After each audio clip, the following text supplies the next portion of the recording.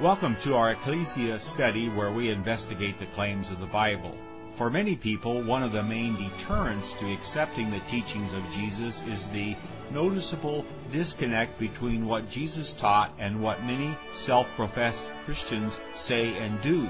As we investigate the Bible, we look into how C.I. Scofield and his reference Bible have influenced literally thousands of evangelical pastors and millions of evangelical Christians into fervently believing that the modern state of Israel is a fulfillment of biblical prophecy and should be revered and supported without question, in spite of its undemocratic and inhumane treatment of both Christian and Muslim Palestinians for over 60 years of occupation. Our study leader is Mark Horton, president of Ultra Clean Corporation and a diligent student of the Bible. Our reader is We Hold These Truths faithful volunteer and dramatist Leslie Fort. Thanks for joining in our quest.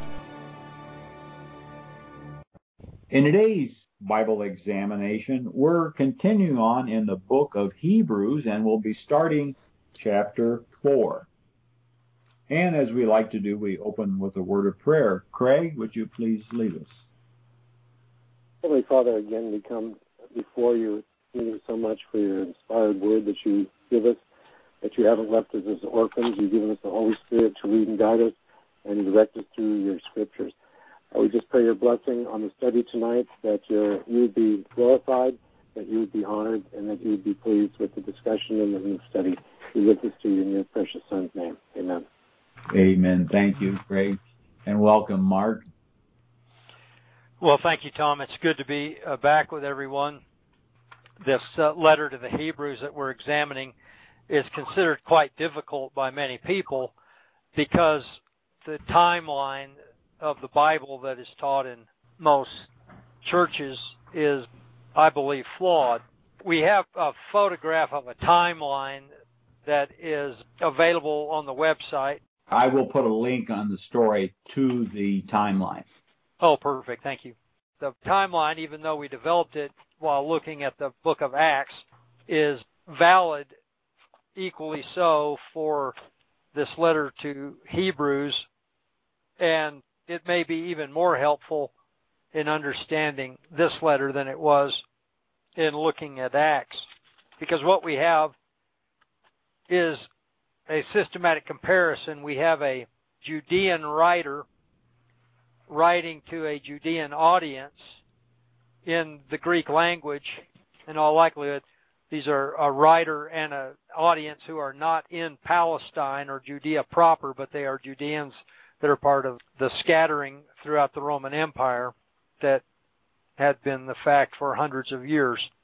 And our writer is making this systematic argument that the new age, which is dawning, is far superior to the old age, which is winding down.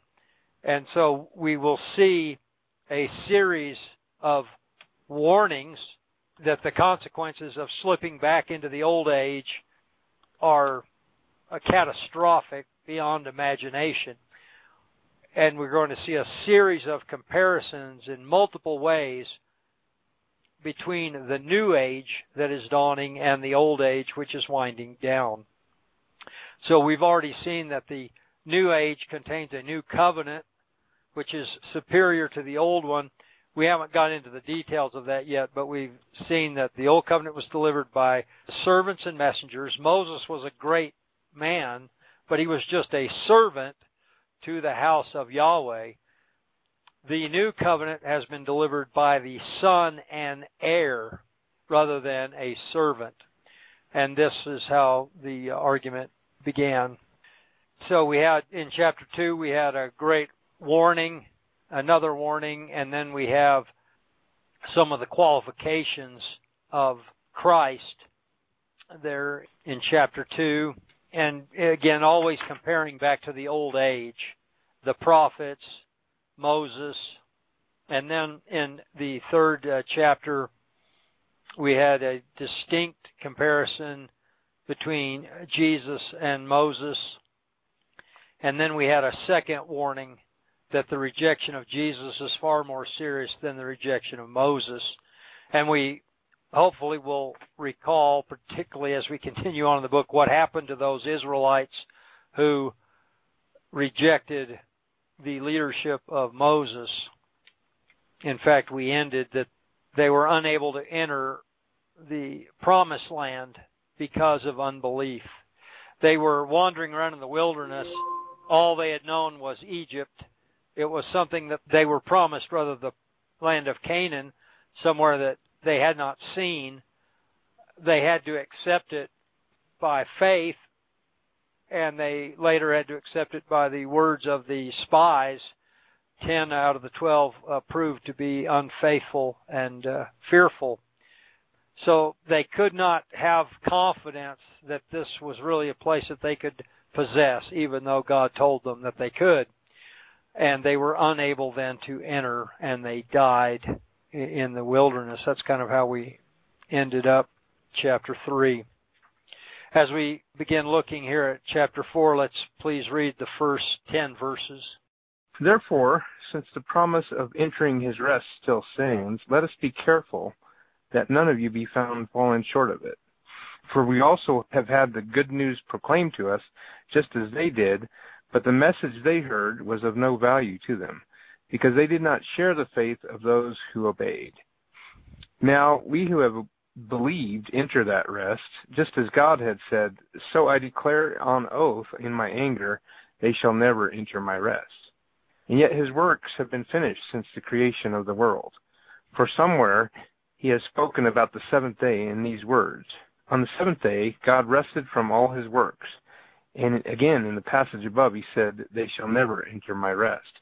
Therefore, since it still remains for some to enter that rest, and since those who formerly had heard the good news proclaimed to them did not go in because of their disobedience, God again set a certain day, calling it today.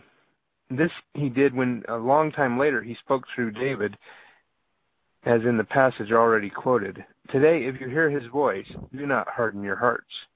For if Joshua had given them rest, God would not have spoken later about another day. There remains then a Sabbath rest for the people of God, for anyone who enters God's rest also rests from their works, just as God did from his. Thank you very much.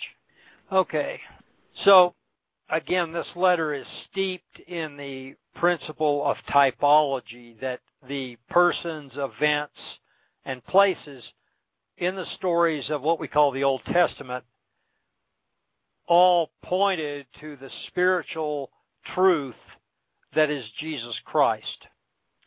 And this was commonly accepted by many Catholics and nearly all Protestants in Europe and in America until the advent of dispensationalism, which was still kind of a fringy thing in the 1860s, 70s, and 80s, but became more and more accepted after the publication of the Scofield Bible in 1908. This letter to Hebrews is so steeped in typology, I just can't see how any thinking person who is a dispensationalist or Christian Zionist can reconcile it to the rest of their Bible. And I guess I should go and read Scofield's notes to see what he does with this. Chuck may keep me straight on that. But I do have a question, Mark. Yeah. This word rest, enter into my rest. Can you give us a better translation of that, or is that a good translation? Well, in the Greek, it is a separate word, which I can't pronounce properly. Katapausis means a dwelling place where you can rest, is more or less what it means in the Greek. Normally, in the Hebrew, this would be Sabbath or Shabbat. And of course, the law of Moses had different kinds of Sabbaths. The seventh day is, of course, the most famous one. There were also other special days that were considered days of rest. It doesn't have anything to do with death, or does it? Well, not directly, because all of these things, rest and Sabbath are all types of Jesus Christ. And really the rest here in the narrative is the promised land, or the land of Palestine. This was where they were wandering in the wilderness. They couldn't stop. They couldn't build houses. They couldn't really rest. You have to be alert to survive. It was difficult. So they were looking forward to a place where they could rest. And that's our immediate context here of the Exodus. But all of these things point to Jesus Christ as the true rest. The believer finds a home where he can rest in Christ. And that passes for the rest of your physical life, and it continues right on when your physical body fails and stops functioning. So in that way, it is related to death. But our writer is going to further develop this idea that the rest the Israelites were looking for in the wilderness was a picture of the rest that the Israelites that he is writing to have received as part of the body of Christ. And he is arguing with them not to leave that rest, not to go back out after they've entered in, as the Israelites did in the wilderness. They rejected God's leadership to get them to the promised land, and they wanted to go back to Egypt where they started. And because of that rebellion, they all died in the wilderness.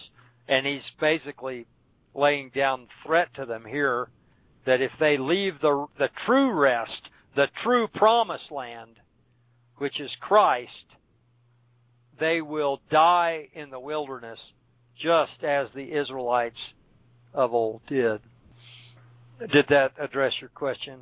Very well. Thank you. Okay. He's starting out here in verse 1 that there is this promise laid before them of entering his rest. This is the rest in Christ, which God purposed before the earth was created, as he'll tell us here. And he doesn't want them to fall short of it. We have heard the good news as they did, the Israelites of old in the wilderness. The message did them no good because they had no confidence in it back then. And then continuing into verse 3, it is we who have believed that enter into that rest. We enter in to Christ's body through faith or confidence that this rest exists. This rest is nothing that we can lay our hands on. It is not a piece of real estate, in spite of all of the book bags that they give to all the tourists in Israel today that have Genesis 12 stenciled on them, that claim that the physical land of Palestine is that promise. That was just a temporary figure pointing to the true rest, the true promised land, which is Jesus Christ. And then he quotes here from the 94th and 95th Psalm about God getting really angry because of their disbelief and swearing that they will not enter into his rest. And in fact, when we go back and read Exodus, we find that they all fell in the wilderness. Oh, it's not Exodus, but later on in the journey, still in the books of Moses. All of the men who were grown when they left Egypt died in the wilderness except for Joshua and Caleb. And so that happened to that generation. The psalmist is warning yet another generation of Israelites, and then our writer in the first century is warning the last generation of physical Israelites that this can happen to them just as it happened to previous generations. And here at the end of verse 3 is where we find that God's works have been finished since before the world's foundation. In other words, the the spiritual plan of God to create the perfect dwelling place for himself on earth, the so-called third temple. This was all done before he even created the physical creation. The physical creation only came about so that God's true purpose, his real work, which is to create his new spiritual creation, could occur just as he had purposed and determined since before the beginning. And then moving into verse 4 here, he's quoting back Genesis 2:2 about God resting on the seventh day. And this is the word Shabbat, I believe, in the Hebrew. He rested on the seventh day. And that seventh day of creation, it becomes a picture of the gospel, which is the true rest for everyone, rest in Christ. Then he quotes again, he's already quoted it once, but Psalm 95, they shall not enter into my rest. And it's a serious warning, again, that they should be alarmed that this could happen to them just as it had happened to previous generations. It's alluded to here a couple of times that the gospel, the good news, was preached to the old Israelites back there by Moses, and it's made to sound as if it's very similar to the good news that is being preached by the apostles and the entire body of Christ in the first century. And in fact, we tried to show as we looked at the Gospel of John and the book of Acts that there is a continuum between the Old and the New Scriptures, that the gospel is really there all through the prophets and all through the books of Moses and so on. And our writer here seems to also have a strong sense that that is a true understanding. Disobedience will cause the gospel to fail, both in the days of Moses and here in the days of the apostles. And then he continues on there in verse 7, quoting more out of the 95th Psalm. We don't know for sure if David actually wrote this, but that doesn't affect the argument. We see this warning from the age of David, at least, to the Israelites of that day to not harden their hearts. That's a bad condition in all those stories in the Old Testament. When someone's heart became hardened, it usually wasn't a good sign that they would pull through in the end. And again, we can tell here that this rest that Chuck asked about is not the physical land of Palestine. The Israelites of the second generation entered into Palestine under the leadership of Joshua. And it's of note to know that the Greek name Jesus is the Aramaic name Yeshua.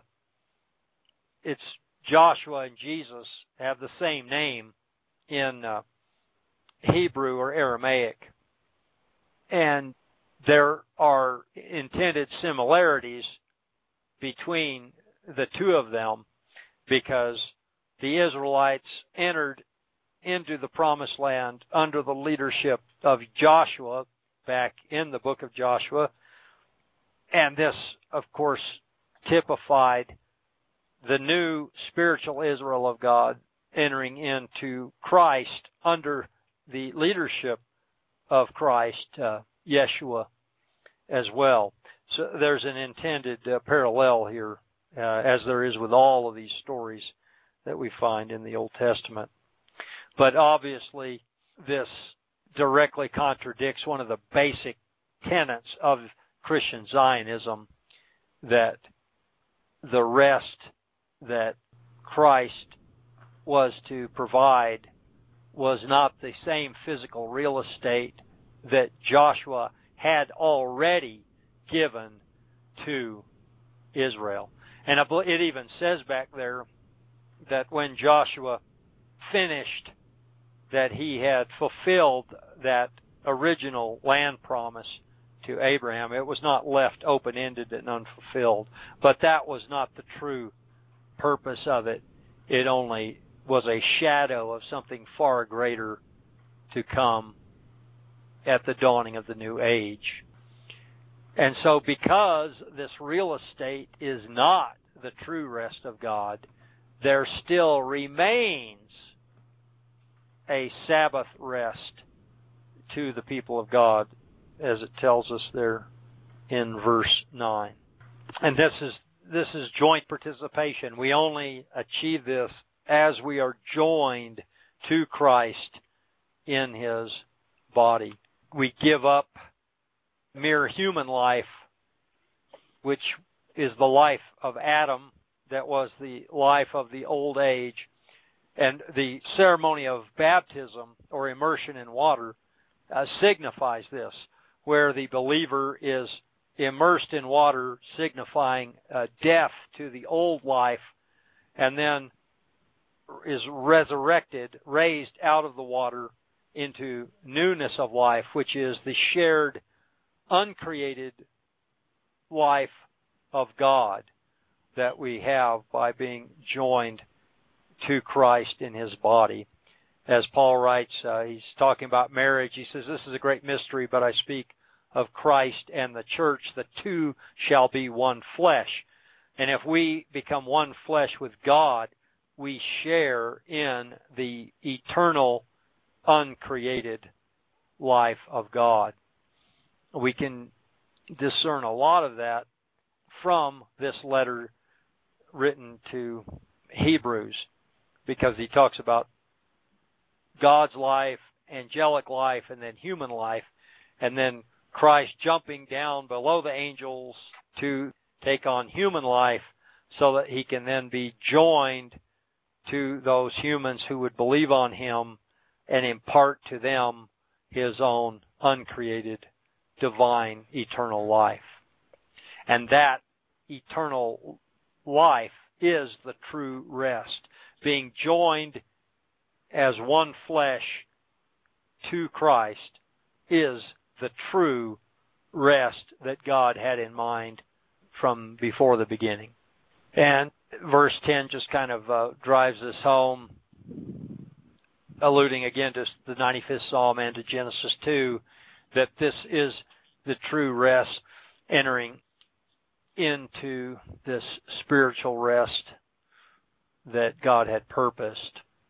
And there's a lot of scholarly comments on how God rested on the seventh day of creation. And then we saw in the prologue to the Gospel of John, when we looked at that some time ago, how that in that narrative, the entire gospel or life of Christ becomes the seventh day of the new creation narrative, of the new spiritual creation. And so, that's kind of a topic for advanced study, but it doesn't really change the gist of what we're doing here to spend a lot of time as far as exactly how God rested on the seventh day at that time. The point of it is that the true rest, the true Sabbath rest, is in Christ, to be joined into Him in His spiritual body. All right, any other questions or comments there down through verse 10? If not, let's go on and read verses 11 through 13. Let us therefore make every effort to enter that rest, so that no one will perish by following their example of disobedience. For the word of God is alive and active, sharper than any double-edged sword. It penetrates even to dividing soul and spirit, joints and marrow. It judges the thoughts and attitudes of the heart. Nothing in all creation is hidden from God's sight. Everything is uncovered and laid bare before the eyes of Him to whom He must give account. Therefore, since we have a great high priest who has ascended into heaven, Jesus, the Son of God, let us hold firmly to the faith we profess. For we do not have a high priest who is unable to empathize with our weaknesses, but we have one who has been tempted in every way, just as we are, yet he did not sin.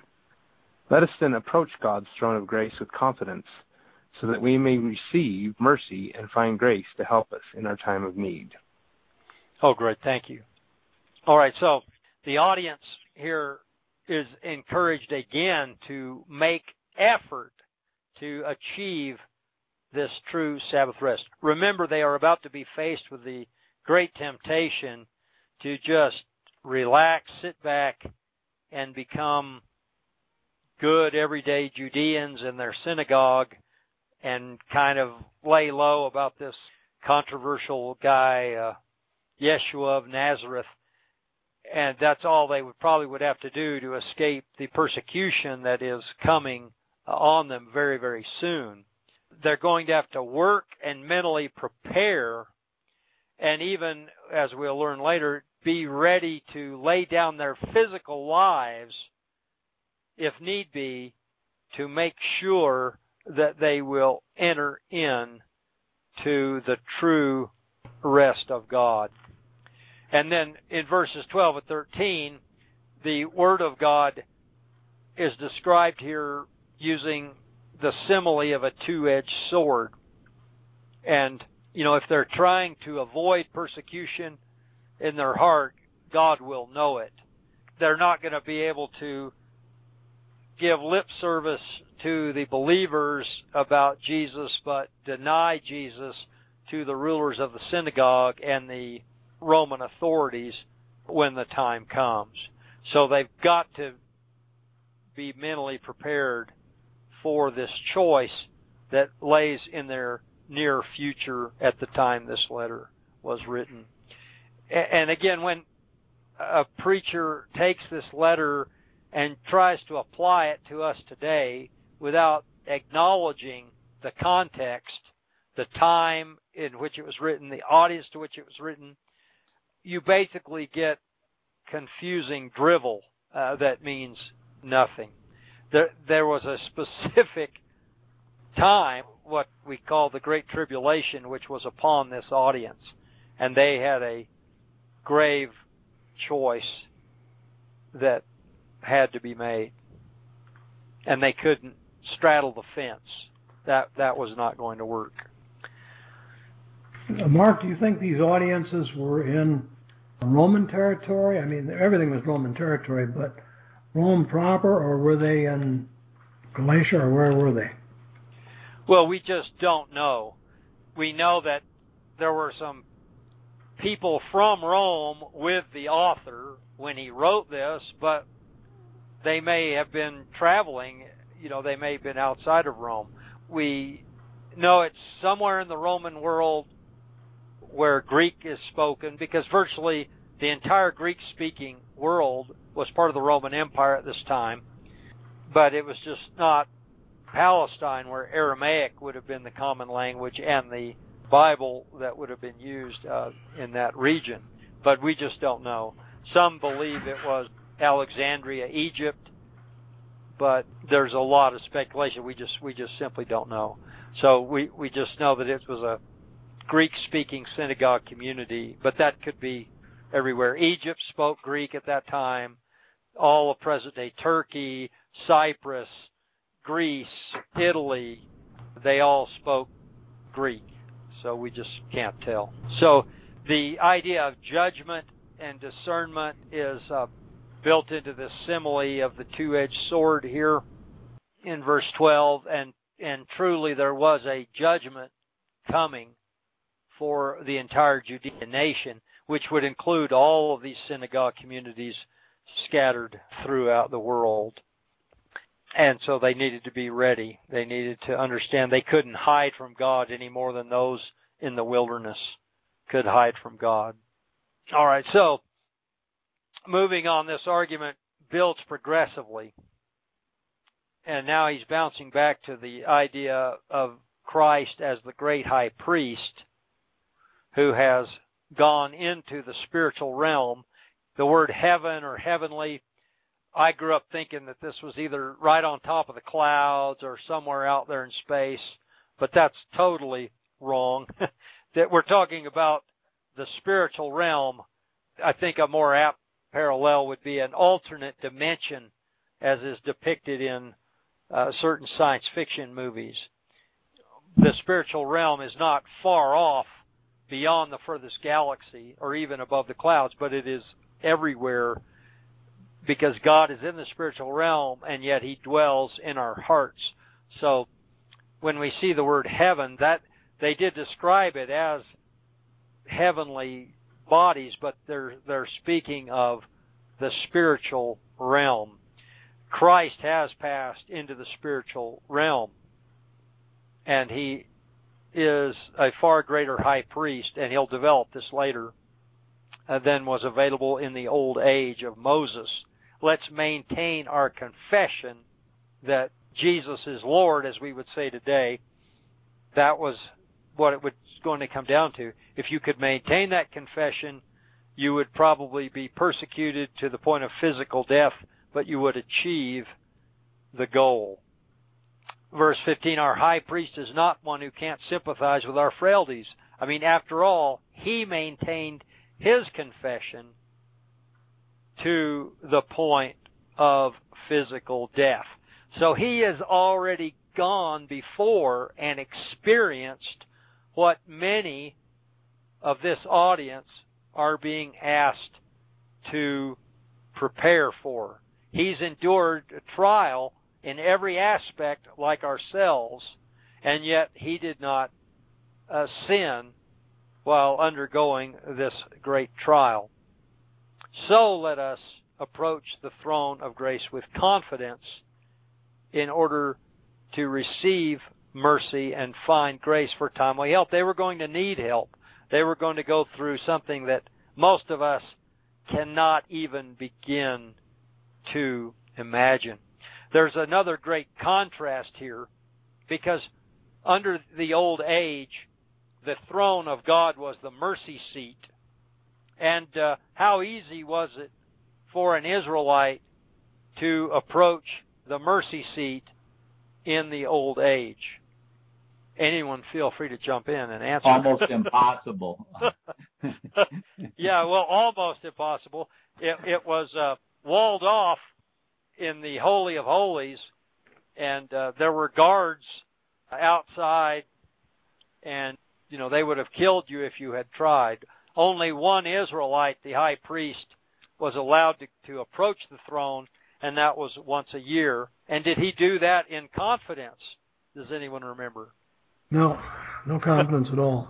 No. Josephus tells us that they were so terrified that he would be struck dead by God that they tied a rope around his ankle, and they had bells tied in the hem of his garment so they could listen to make sure he was still moving and alive.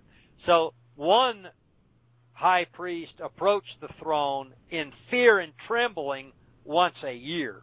And yet, as we will see, under the high priesthood of Yeshua Messiah, all of His new spiritual body could approach the throne with great confidence. So they have a lot more help available to them than the Israelites of old did before. But the choice is basically the same that's laid before them. All right, any thoughts or comments here on the last part of the chapter? In verse 9, where it talks about the Sabbath rest, is that an argument like there's many who profess that we have to follow the Sabbath religiously on Saturday, and my argument here is that it's a spiritual rest, and as you become a Christian and really follow God's ways, His disciples as Jesus, that is His rest. That is the Sabbath. Yeah, absolutely. That's what we've been trying to point out, is that the true Sabbath rest is Jesus Christ.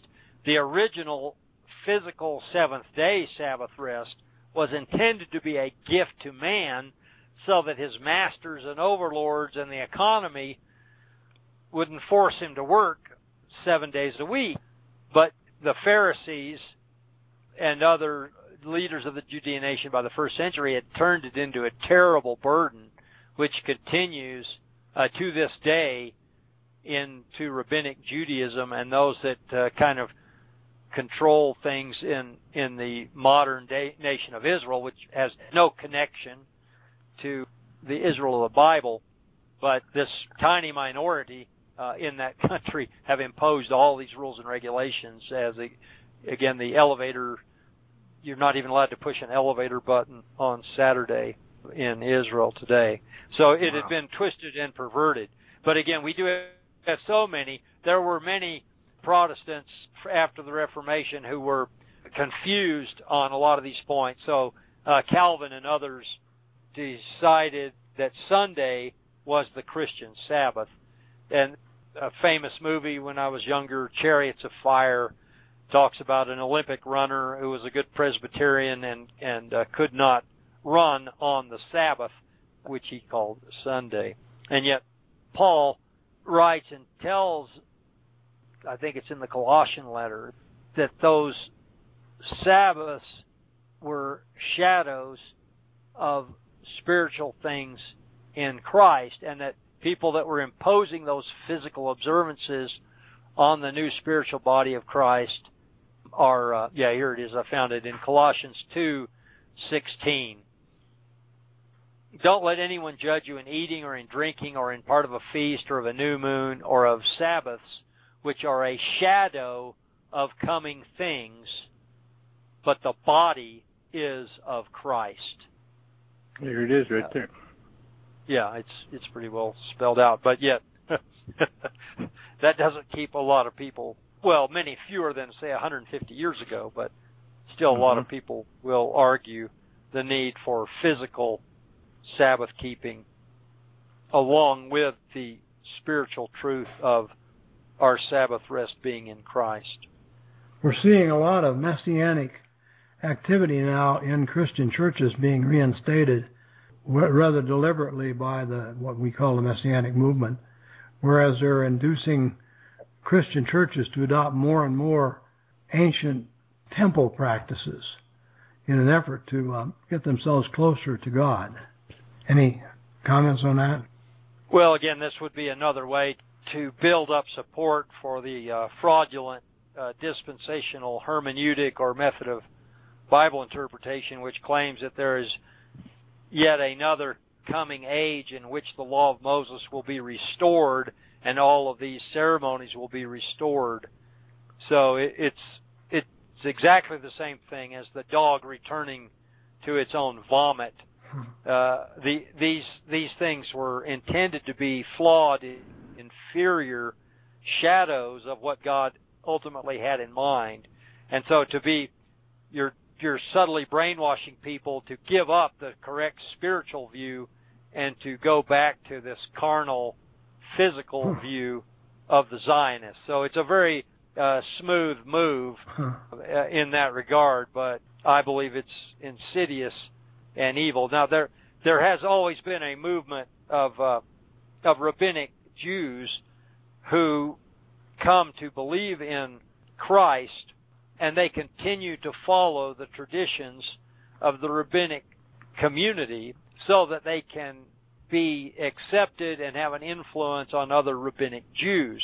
And this perhaps is the legitimate manifestation of the Messianic Jewish movement, would be to maintain a foot in the door, so to speak, so that believers can continue to point how Christ fulfills all of the promises of Messiah to Jews. But to actually draw in, non-Jewish Christians have always been welcome into those assemblies, but to be going out and recruiting and to be trying to spread those same practices into churches that are non-Jewish, I believe, is this insidious idea of preparing people to turn aside from a proper understanding of the gospel.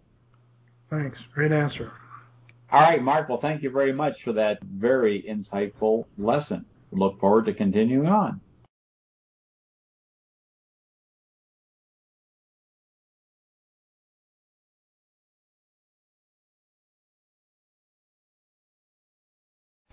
Thanks for listening. If you like this program, please let your friends know about it and our other thought-provoking podcasts. And be sure to visit our website, whtt.org, for a wealth of information on Christian Zionism and other critical issues that we face. Also, at whtt.org, you can watch for free our award-winning documentary film, Christian Zionism, The Tragedy and the Turning, Part 1. Join us in our efforts to wake the town and tell the people.